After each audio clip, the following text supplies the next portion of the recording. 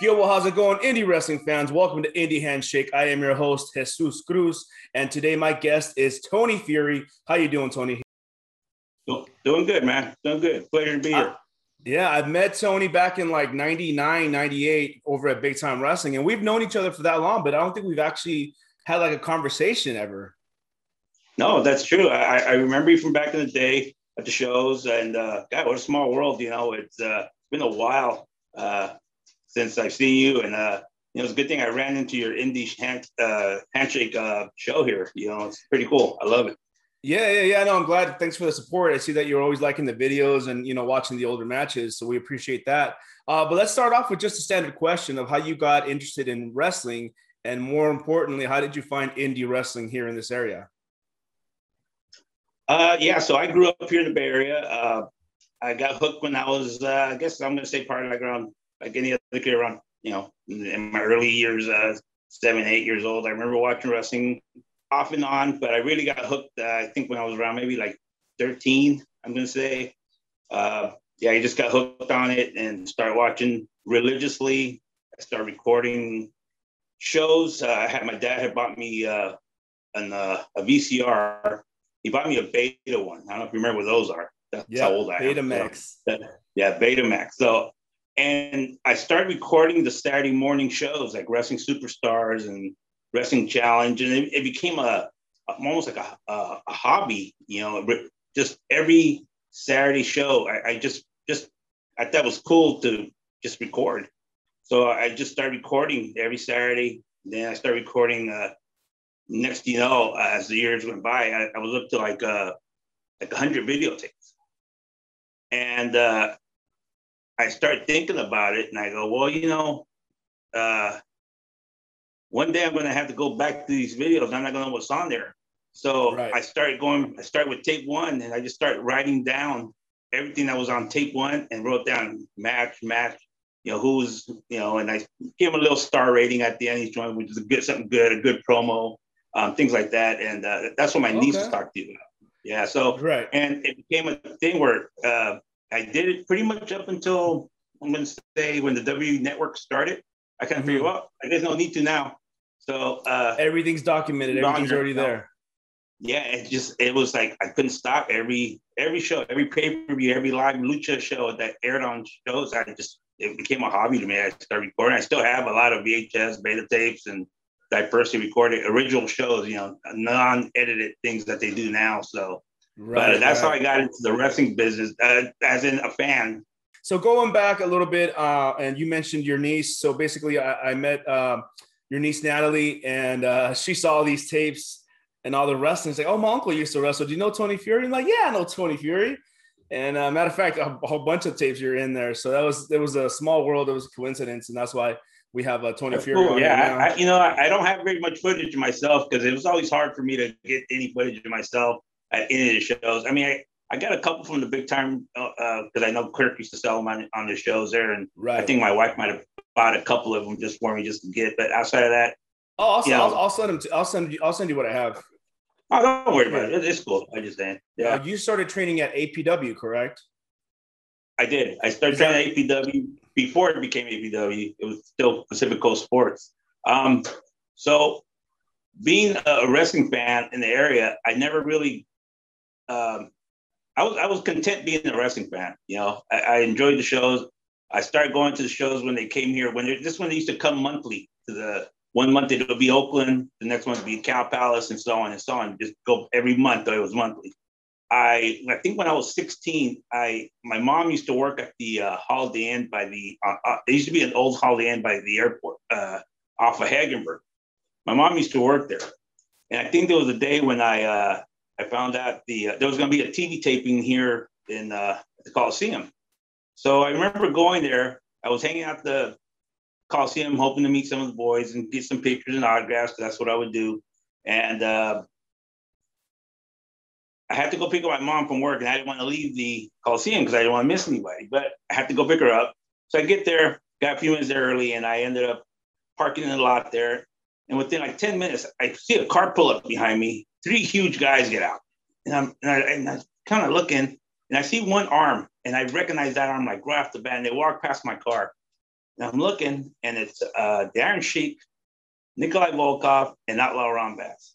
Oh, I marked out huge. I mean, I couldn't believe I was just watching that. So I get out of my car and I follow them to, just to follow them. And I see them each one getting into their rooms. And I don't know, I marked out and I go, hey. And Outlaw Ron Bass sticks his head out and goes, what? And I go, oh, I'm sorry. I'm talking to the lady over there. And, my mom just had me stand there and he slams the door. And I go, okay. So my mom tells me, hey, what are you doing here? I go, Mom, why come you didn't tell me the wrestlers were staying here?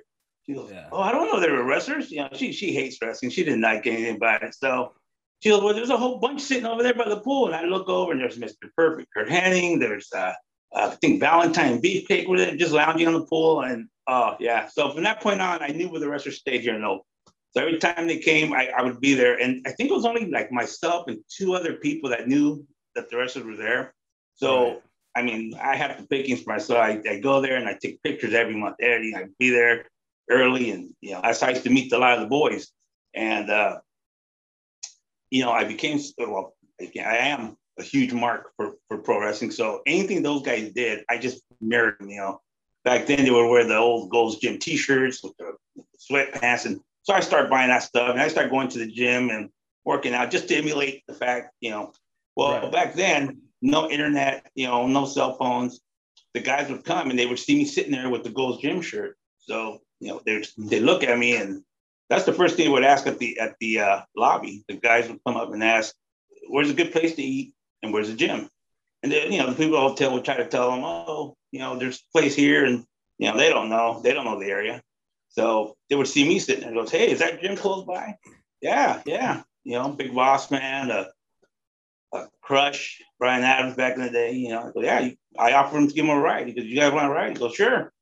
Take him to the gym. And in return, they'd give me free tickets in return. So nice. So that's how they got to know me every month. Same, most of the guys, and they would see me, and that's what I would do. I'd give them a ride to the gym, and in return, they'd give me free tickets. So, how old were you again at this point? I think I was like 16.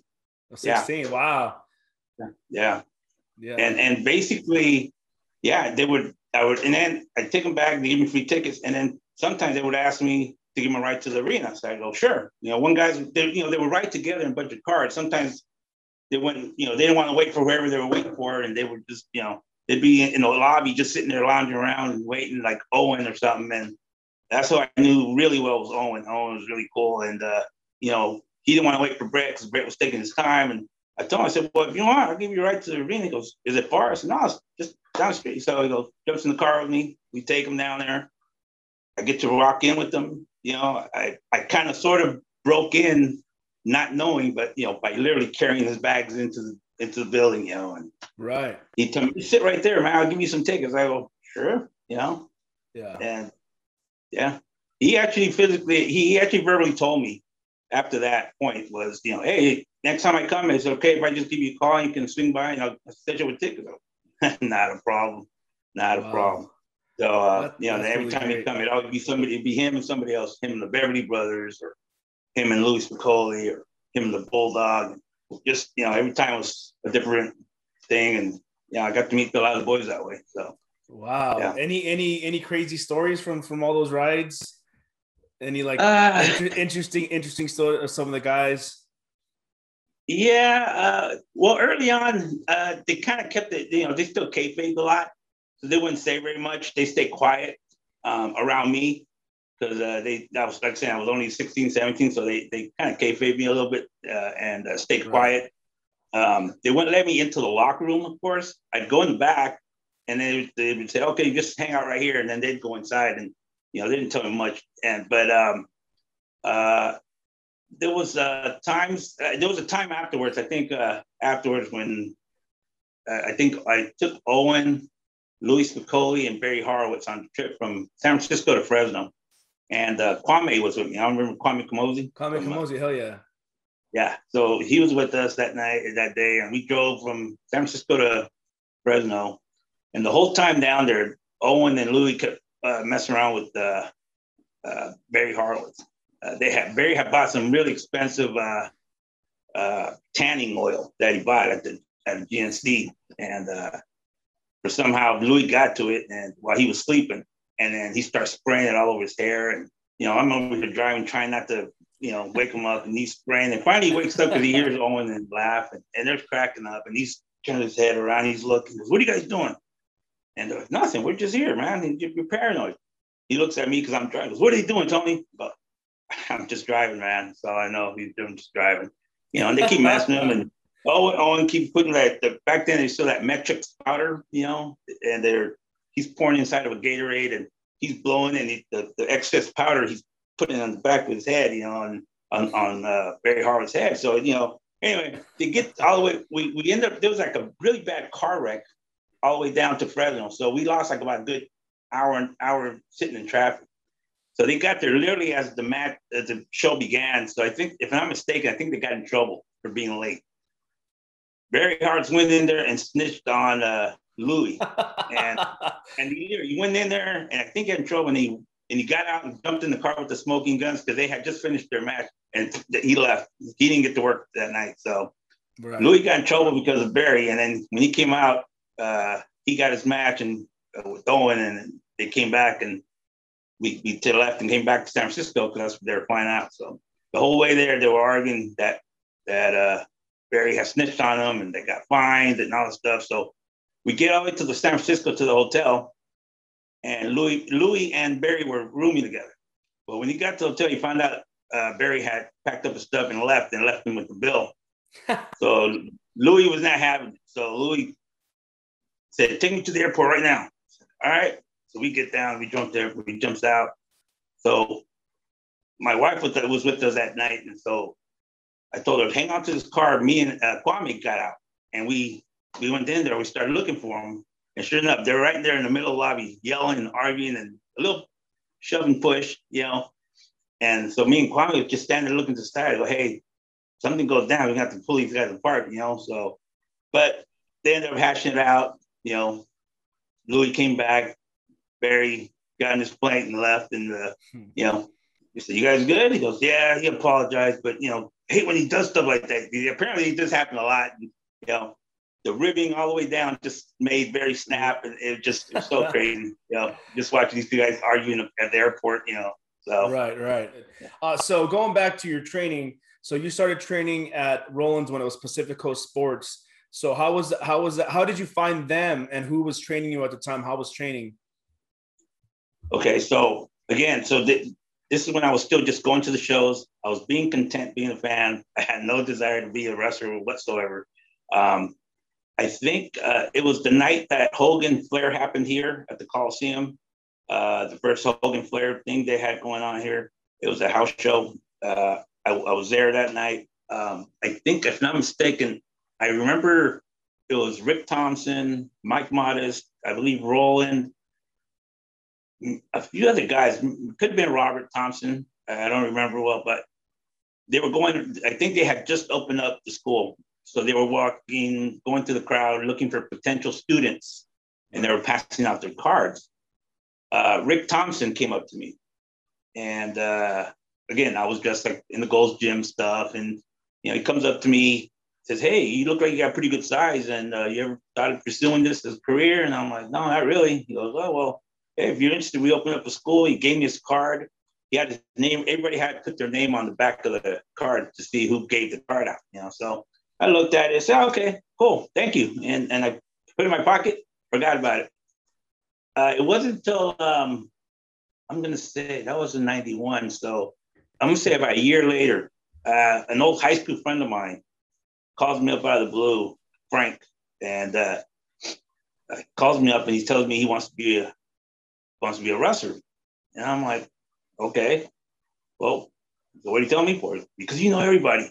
You know how to do it. You know how to get in there." I go, "Well, I don't know anybody. I mean, I just, And then I remember the card. I go, "Well, hey, you know what? There's a place in Fremont, in Hayward. Some guy gave it to me. He goes, I'll give you the card if you want." All right. So I gave him all the information off the card. And I guess he made an appointment to go down there. And then he calls me up and he says, "Hey, come with me." I go, "No, I don't want to go there." He goes, "Yeah, come with me, man. I would just, And mind you, this is a guy that I didn't think even loved wrestling, because even back when we were in high school, I was a big fan, and he never even let clue that, and he told me later, he goes, yeah, but I've always liked it. I just, so low brow, I couldn't tell people that, as a fan. So I was like, okay. So I went with him. He did the interview with Roland, and he was in there, and he started interviewing Frank, and he's asking him all these questions stuff. And I'm just sitting in the lobby there. I'm looking around, just looking at cool stuff, and I guess Roland asked about me. He goes, "How about you? You want to sign up?" And I go, "No, I'm just here with them. He's the one doing." He started asking me things like, well, you like wrestling? I go, "Yeah, I do." And then he started, "Well, who's your favorite wrestler?" And I go, "Well, I like people like, Jushin Thunder Liger, Owen Hart, Teddy DiBiase, people like that." And then I think that lit up his brain because, I don't know what Frank might have told him. I don't know if he told him just the basic, Hulk Hogan, something like that. I don't know. But so you went a little deeper. Yeah. So he kind of figured, oh, this guy knows his stuff. This guy knows his workers. And I think that's what he told me later on. That's why he picked. So he ended up giving Frank a deal of some kind, saying, "Hey, if you can get your friend there to sign up, both of you guys, I'll give you guys like a tag team discount." All right. He asked me, "You want to sign up?" I go, "No, I don't want to sign up. I don't want nothing to do with it." So, and again, I was already friends with the boys. I mean, I was content being just a fan. I was living life. So, the one thing I always did want to do was bounce off the ropes, run the ropes, because it looked fun. And we walked inside the actual school area. They had the ring set up, and then I just really got enamored with that. As soon as I saw the ropes, I'm like, oh my God, this is a real ring. Roland told me that the reason he really wanted me, because he said that when I got the card in, it had Rick's name on it in the back. He goes, "This is our head instructor. If he sees something in you, that must mean that, you must be good." And I go, right. "Oh, I didn't even notice the name was back there." I just grabbed the card and put it in my pocket. So, so yeah, that's how I got in. And the training was something else there. Yeah.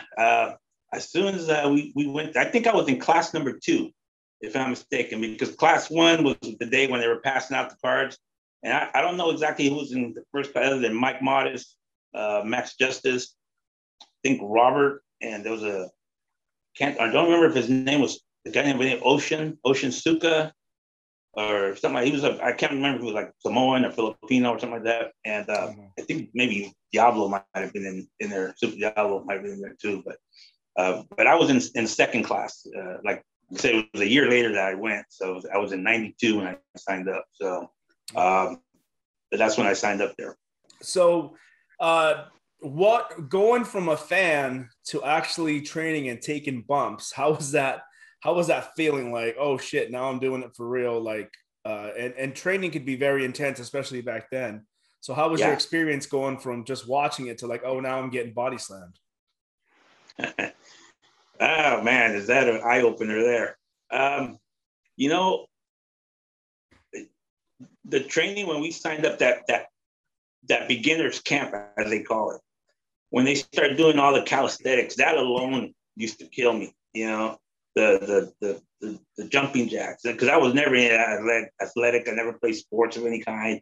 That stuff alone just killed me. And again, I think they had that wanted of the old school training, how they would break you first to see if you wanted to, I think that's was what it was. I mean, they would make us run 2 miles. They would make us do the arches in the ring and the wheelbarrows, I used to call them, and running up down the stairs. And that's all 2 hours prior before even getting in the ring to anything, and then started the fun part there. And I think I just amazed myself that I was able to do it, because I didn't think I could do it. And I mean, I'm pretty sure, like most other guys, they were probably just thinking, what the hell am I doing here? Why am I killing myself doing this?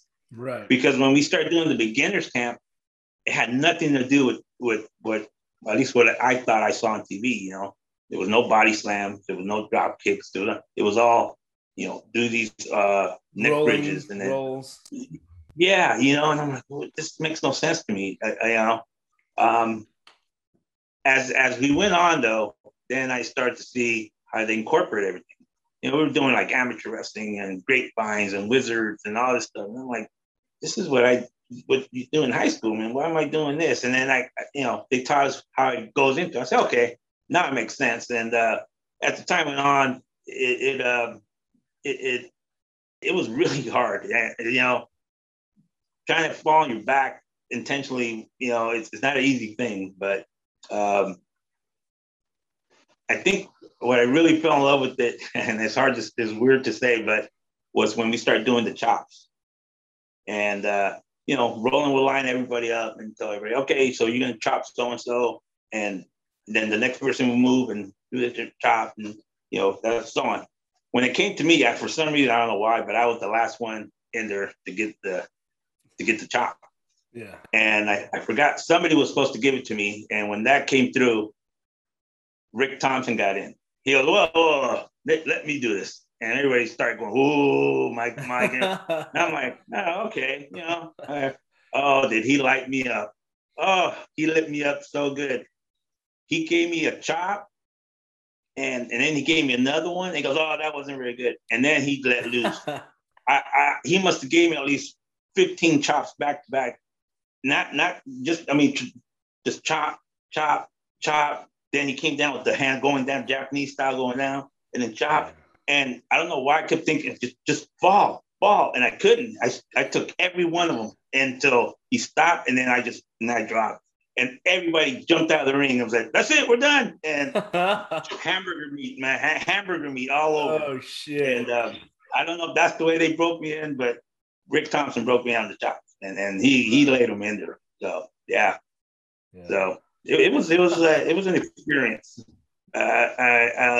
I go back and think about it, and I love it. So, my mom and my wife, my girlfriend at the time, and she would go, "Why do you do that? It makes no sense." I go, "I can't explain it." Yeah. So, but when you start doing stuff like that, though, and you start learning to do like the backdrops, things like that. I never saw myself taking a backdrop, and I took one from Mike, Big Mike, and I was I'm scared of heights to begin with. So everybody gets to do the backdrop off of somebody, and then Roland would say, "Okay, Mike, get in there, you give them to him." And now Mike Modest would be the one to do it, and he had the best backdrop because he would push off the shoulders. And then Mike would stand straight up so he could even higher up. And it looked so nice. So, when we did it, it just, some guys could do it, some couldn't. And I was just that. When it was my turn to do it, it was scary, and it was an amazing feeling because when I went up, I was up in the air and I'm like, and then you land and you're still alive, and I go, okay, I can do this. This is great. So. Did you finish training? Did you debut at APW or no? No, I didn't. I finished, I'm going to say, at the time, Roland used to tell us that the APW was so great, and they were going to grow, and, and his idea was, oh, we're going to so big, and we're going to be so bad, and, it's going to take Uncle Vince, quote, Uncle Vince to get us out of here. And I'm like, okay, At the time, I think at the beginning of that training, it was Rick Thompson and a guy by the name of Jim Gorman. I don't know if you know who that is. He was I've heard the name a lot. Yeah, he used to be. I used to see him on TV as a jobber most of the time on TV. But I think he somewhere in the southern states, him and Marty Jannetty were tag team champions. But anyway, he was a trainer there for a little bit. So I remember, I don't know why this happened, but I think, if I remember correctly, there was going to be a TV taping in Sacramento at the Arco Arena. And I don't know why, but he came up to me. He came up to me, and he came up to maybe like one or two other guys. He came up to us separately, and he came up and he said, "Hey, there's going to be a wrestling thing in Sacramento for the WWF." And I said, "Okay." He goes, they asked me to bring a couple guys down and, to be on the show. And I said, and I started kind of looked at him, and I'm like, "Well, you think I'm ready? I'm just starting my training here." "Well, it's easy. You don't do much. You already got your bumps down. That's all you got to do." I go, "Well," I said, "I don't know. You think I'm ready?" He goes, "Yeah, you'll be fine. Just keep it down low. Don't say nothing." I go, Okay. I said, well, if you think I can do it, I mean, you're the trainer. He said, sure. And this is before class started. And so no more than about, man, like a half hour later, Roland got everybody around the ring and Rick Thompson's there and he's there, Jim Gorman's there. And he starts telling everybody, well, I hear a couple of you guys think you guys are superstars. You guys are going to be in a TV taping, huh? You guys call yourselves pro wrestlers. He goes, so you can't call yourself a pro wrestler unless you're making a living from it. If you're calling yourself a pro wrestler, I'm gonna make you get in the ring and demonstrate it to Rick here because he's a pro wrestler. And he goes, I hear you guys think you guys are a superstar. You guys are gonna be out there in TV. And I'm looking at Jim. And I'm like, what the hell, And he goes, I don't want none of my guys losing to any of the WF guys because you guys are way better than they are. And I'm like, okay, And he didn't think anybody out. He just, I don't know, maybe he was just testing the guys. I have no idea why he came up about, but it was just an awkward thing. But he would always say we were going to do these shows, and for whatever reason, nothing ever progressed out of him. He would give us a date, and then nothing happened. Then he gives all ready for another show, and nothing happened. And I think I hurt my knee. If I'm mistaken, I hurt my knee at work, and so I told him I can come in a couple of training sessions. I can come in, and a little bit. I think I ended up losing the interest of it, and I just stopped going. And I was gone for about maybe, like I'm gonna say, like 8 months, and then I ran into Roland at one of the WWF house shows here at the Coliseum. He says, "How you doing?" I'm doing all right. And he had this guy. I used to wrestle for the WWF at the time, Man Mountain Rock or Man Mountain Mike or something like that. Did like a air guitar gimmick guy. He wrestled in WCW and he wrestled in WWF later. And I guess Roland had him as a trainer now at APW at the time. So he was trying to convince me to come back. I recognized who the guy was. Like, yeah, you should come back. You're good. You can do this. And I go, all right. I came back. And then the only show that progressed out of that was that Ron Head show that he did in San Jose. The Father's Day Bash? The Father's Day Bash, yeah. So Roland had me on the show, but not to work. He had me just doing, originally I was supposed to be on the show, but then I think he said, we're just going to use you guys as security. I think me, Joe Applebomber, a couple other guys he had to use just to do the escort to the ring back and forth. So we did that show there. But then I realized I was in a APW / Pacific Coast Sports. I think it was Ron's show. Right. So, and I've known Ron back in the day because he used to be one of the few guys that knew where the wrestler stayed. So me and him, we knew each other really well. So, right. But outside of that, no shows ever occurred. So I noticed Roland had this bad habit of, he did his monthly. Everybody that owed money, he once you paid your monthly due and you got in the ring, you took a backdrop or a bump. That's a great bump. You see that guy? That's a good bump. All right. But if you miss the payment, that is the shittiest bump. You see, that's why this guy is not going to amount to anything. So if you paid, you were awesome. If you didn't, you were no good. Ain't that right, Mike? Yeah. So, and one of those things. So, it's like, this is going to happen out of here. So, I'm content. I'm still riding with Owen and the boys. I'm good. So I left again, and I just didn't go back. So now that the boys know, the WWF boys know that you're training, did they give you any pointers or any tips of? Yeah, I rode with Tito and Tito Santana and Owen one night, and I remember I had my gear in the back. One of those things that Rick and Roland taught me was, always take your gear, and I had my boots back there, my wrestling boots. I remember I picked up Owen and Tito at the airport, and when I opened the trunk, Owen saw the boots. He goes, "Whose boots are those?" I go, "Oh, they're mine." He goes, "You working?" I go, "Well, I started to. I was training." He goes, "Oh, okay." Got a little kick out of it, and Tito. I remember asking Tito. I said, "What do you think, Tito?" I said, "I've only been doing this, I think, I don't know, like a year and a half so far, He said, He asked me, well, what do you think? He goes, do you like it? I go, yeah, I do. He goes, as long as you get your basics down, your bumps, and technique, everything else follows through. It'll fall in if you really love it, it'll fall through. I said, okay. So, but again, I have no desire really to do it. I just, again, I'm getting free tickets. I'm going to the shows. I get to watch it. What I love, what I love to see. Right. It didn't even become a second thought to me anymore. I think I found out later on that the APW was starting to do the shows, little shows here and there. But yeah, I had no desire to go back or anything. So. Yeah. So where did you go after APW, and how did the name Tony Fury come about?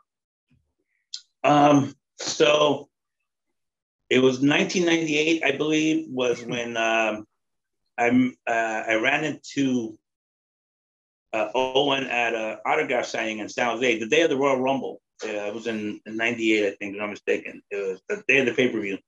Kirk White brought in Owen to do an autograph signing in Hayward at a comic card store or some toy store in Hayward. So I went there, said hi to Owen, and he said he was going to give me some tickets for the show. And I said, all right, cool. I remember that day real nice. It was raining that day, and after Owen was leaving, of course, we waited to the end till Owen was done with the signing, and I guess Kirk was there. I guess Kirk saw me talking to Owen, so he asked me, "Oh, you know Owen?" I go, "Yeah, we're known him for years already, a few years." And so he's like, "Oh man, you should." I told him that he asked me. I think he asked me if I remember if I was worker, and I said, "Well, I started to. Yeah, I started with APW, and I kind of told him a little bit of the story with the rolling background." "Oh man, you should come to our place over here. Call this guy Jason." I go, "Oh, really?" He goes, yeah, you should give him a try. You never know. Like, so you had no clue that there was another school? No. I knew about Kirk and his big time wrestling shows, but I didn't know who Jason was. Or again, I never went to any of his shows at all, so I didn't know. I saw some flyers here and there, but I never really went to any shows. So I think I went to one. No, I did. I did go to one show prior to that. Because he brought in Tito, and I knew Tito, so I would go just to say hi to the guys. So, right. And I did go to one of his shows, and that's only. But I didn't know who Kirk was. I didn't know who Jason was. I saw them on the show. I knew Steve Rosano was because he was in my class with me. Right. I was there when Spike Dudley was there training. I was with Spike there in the same class as Spike. So, right. And Super Diablo too, right? And Diablo would come and go. Sometimes he'd go and sometimes he didn't. So, he was more established already by then. So sometimes I think he was going to Jason's act, except I didn't know. I ran into him when I started going to Jason's place. So I called Jason. I think we went down there. I went down there and he asked me how much I knew. I kind of didn't know how to explain to him. So he was like, okay. Got in the ring with me. We did a few, lockups, and then he kind of realized, he said, "Oh, you know what you're doing. You're fine." He goes, "Just I think he charged me like $25." He goes, "Just pay me $25 to get in here and do some ring work." I said, "Okay." So now I was getting back in the ring, and I was like, "This is great." I'm getting back in here doing, and these guys were a lot more, laid back, and Jason was great, and Shane would go there time to time. Shane Cody would go in there, but I don't think I ever seen Shane work out there. He would just go. But I think, a lot of the guys that we were in there just sparring in there and just doing. It was great. It was fun. Not too long after that, Kirk booked me on a show in Union City or I think it was maybe Union City or Fremont. I don't remember exactly. Might have been Fremont. He ran a lot in Fremont. It had to be in Kennedy and Fremont, yeah. Yeah, I think it was Kennedy High School. He did a show there at Kennedy High. And my first match with them was me and a guy named Coco Samoa, another APW guy that left. And he put us together against Joe Applebomber and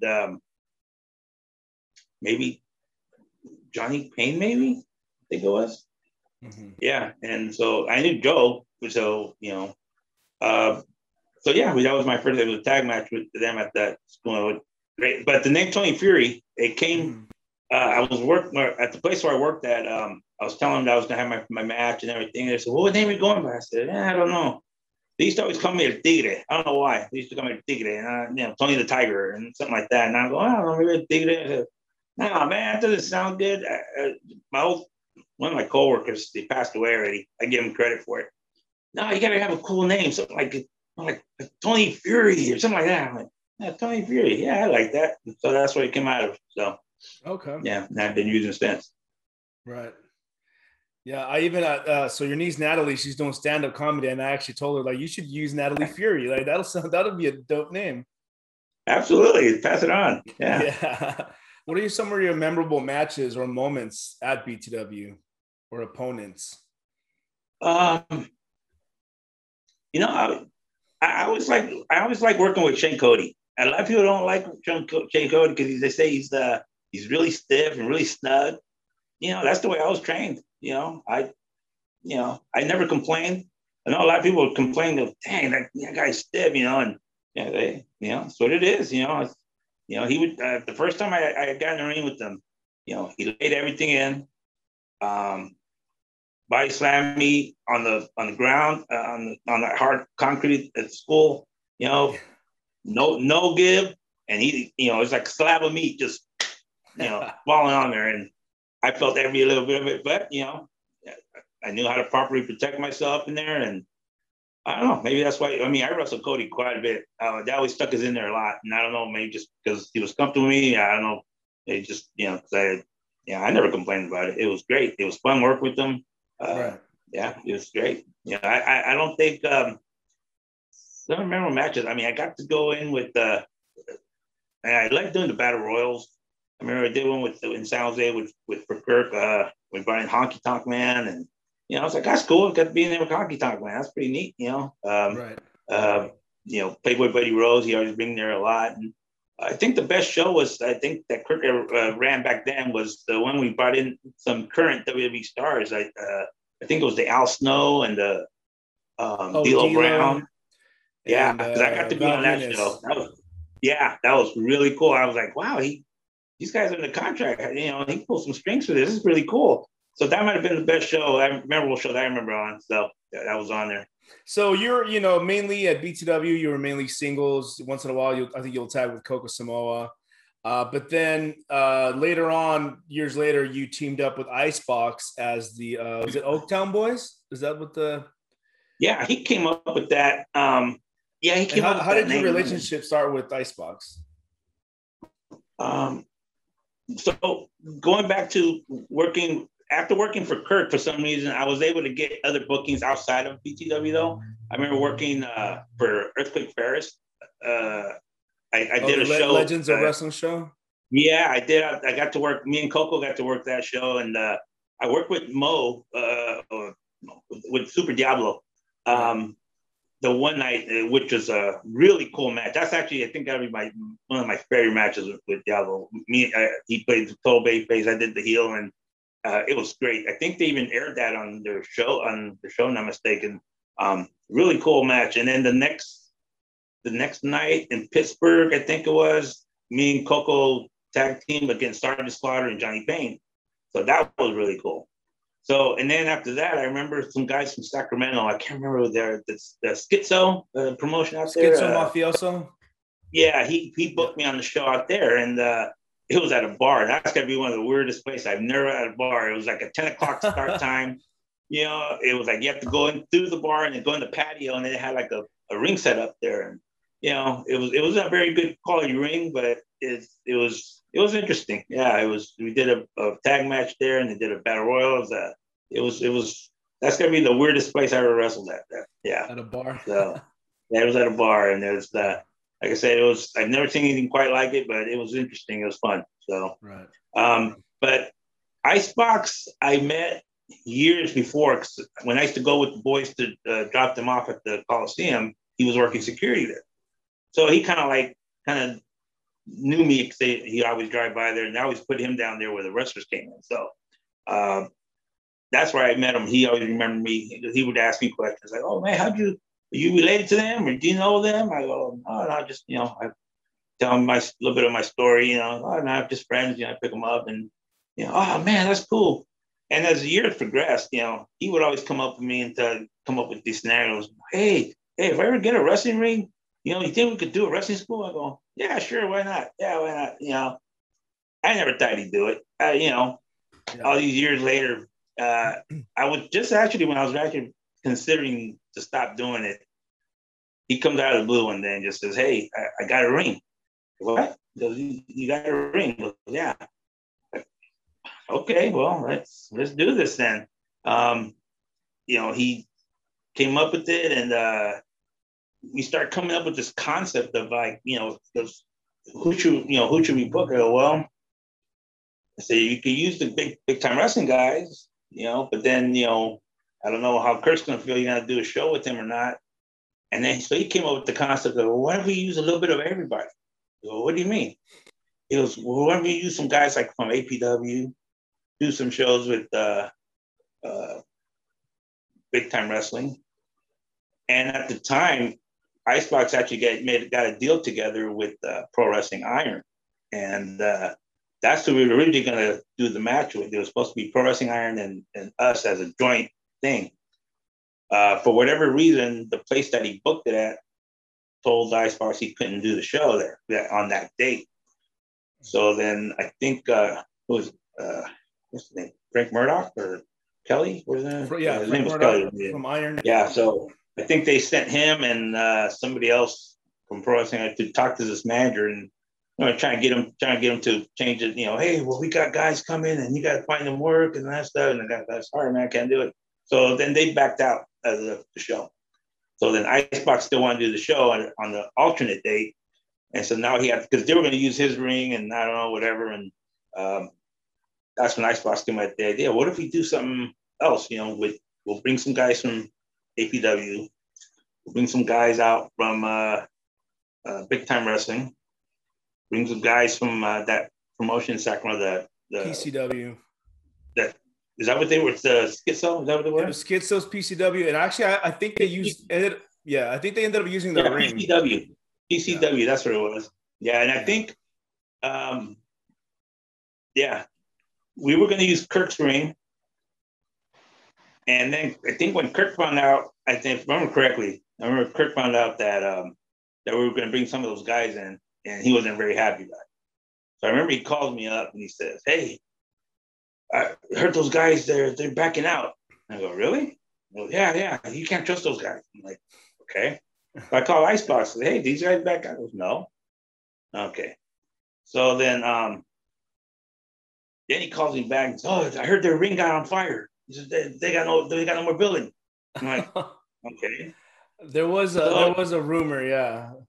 Yeah, so then it's the other stuff. So Kurt, Icebox said, "Don't worry about it. I got it. Don't worry." I said, "Okay." So we ended up doing the show anyway, and we got it, and we called it, let's call it California Clash, because it's like a little bit of everybody, So he's like, all right. So, because originally we wanted to put people we wanted to get like Mike Modest versus Jason Styles, like something like that, and a little bit of like intergender, inner match, with the promotions, interpromotional, yeah. Yeah, so we thought it was great, but Modest, he was a first thing Iron, so that didn't happen. I remember we talked to Jason about it, and he was like, "I don't know, man. I don't know if I'm gonna get in the ring with that guy. He'd probably kill me with those Japanese moves, I don't like this guy." But yeah, like I said, it never happened. So, but the match, the show came out really well. I mean, I think Mike Lano kind of helped us out a bit on it. He did ring announcing. I remember that show. It was at the Oakland Moose Lodge. At the Moose Lodge, yeah. And he even brought in like Ann Cavello, and I mean, Icebox is a roller derby guy, so that's where his fame is from. Roller derby. Like I said, I can't do that stuff like what Kirk and Roland do. I just, it's just not. If it's not fun, you can't do it. I get it. Right. Business is business. But also, you can't treat the boys that way. I remember. I don't know if you were there for that Legion of Doom one with the Road Warriors. Yeah. I think Hawk was. They were there, but Hawk wasn't going to come to the show. I don't know if you heard anything about that. He No, wasn't he going to was come to all the show messed up. because Yeah. he was all messed up. And Kirk was fuming to Animal in the back. Oh, you got to get him here. Well, hey, man, I'm here. You know, what can you do? No, you got to get him here. I got the commission here. They're going to ask for refunds. You know, like, oh, man, I can't tell you anything, man, you know. And, oh, no, oh, my God. I mean, again, bringing up tears almost. And he's mad. Oh, I'm going to have to give everybody their money back. What am I going to do? You know, and he's like, hey, man, I'll call him. I'll see if he can. So somebody went to get Hawk and brought him to the show. Now, I know Hawk. I know Mike. I've known him from the past. Right. He sees me there. Hey, what's going on, Tony? He sits with us, with me and Icebox. Him and Animal, and they sit with us, and they're talking. And I could tell Hawk's out of it a little bit, you know? And then Kurt comes up to me. Hey, you're gonna go out there, right? Nah, I'm not going out there. Well, you gotta go out there. You gotta give autographs. He goes, nah. He goes, all right, I'll go out there. He goes, all right. He goes, put on your gear. He goes, I'm not putting that shit on. No way. I'm not putting that stuff on. So now you don't even put the stuff on. No, you got to. And then again, Kirk storms out of the room, and then it's like, oh my God. So finally he gets, I guess they come up with something, and goes, look, I'll do all the work I think they worked the Ballards that night. He goes, I'll do all the work. You just stand in the corner and do the finish. And Hawk was like, no, if I go out there, I'm going to throw up. So I don't know what changed his mind, but they got him to go out there in street clothes, no makeup, no shoulder pads, nothing. He goes, I'm not putting that stuff on. So, and they went out to do the thing. Now, I was standing in the back behind that curtain on the stage there as they left the ring. And I tell you, I don't know if anybody else was back there. I know me and my wife were standing back there. And the second he got to that curtain, Hawk puked. He fell to his knees and puked right there on the floor. And I was like, oh, I go, Mike, you okay? And he just said, I gotta get out of here. And he got his stuff and grabbed bags and off he went. So yeah, so he was messed up, man. Poor guy. Yeah, all he did was a doomsday device. That's all he did. Yeah, I think he went out there. I think he took pictures that night too. He had to go out to the ring at intermission, and he did the picture thing in the ring, and then he did the match with them. And like I say, he just stood there. He got in the top rope, did the clothesline, and you know they did the wave and through the curtain. He puked, just puked. And I was like, wow, that's crazy. So right. All right, Tony. Well, we're out of time here, but just the last question here. I wanted to ask you what did you find disappointing in the business? Like all the years since you started to now, what are some of the things that you found disappointing about being part of the business? Just basically a lot of the politics in the business, yeah. You know, and I guess a lot of the guys. I mean, it's a lot. I'm not gonna say it's a lot easier, but it's more convenient for the boys now. Back then, when I'd go in the back before cell phones, you know, you see. They would have payphones in the back in the locker room, and you see a line of guys just standing there waiting to use that phone, you know, to call their home, their wives or their girlfriends or whatever. And you know, and I go, you know, they miss home sometimes. And you know, nowadays it's they're constantly on their phone. They can contact, and it's I don't know if it's as bad, but it is a lonely thing for these guys. You know, I've seen a lot of things I shouldn't have seen, you know, with Sheik, with his habits, and I've driven. Unfortunately, I'm not gonna name any wrestlers here in this one, but I did. I took a couple guys that were looking for some dope in the city, and the way about it was just so crazy. I couldn't believe I was a part of that, but. Yeah, they asked me, what do I know? I go, not really, man, because I don't use any stuff. But just drive around here. All right, we drove around through the Hunters Point area, and these two high-profile guys too, man. They went around and asked somebody if they had some crack, and some guy comes up with, yeah, how much you want? He goes, give me $50 worth. I go, all right, you gotta give me the money. He goes, well, I know you're not gonna come back. Oh, I'm gonna go around the corner. So they give him $50. The guy goes around the corner. He comes back with a little piece of rock. Gives it to him. And I remember one of them tells the other, I'm in the back seat, mind you. They're the ones driving. I'm in the back. Because they just want me to show them where this area was.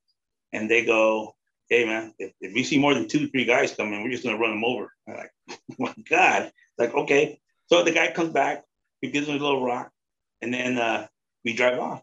We go like about 2 blocks, and then they stop and turn on the light, and then they looking at it. What do you think? I don't know.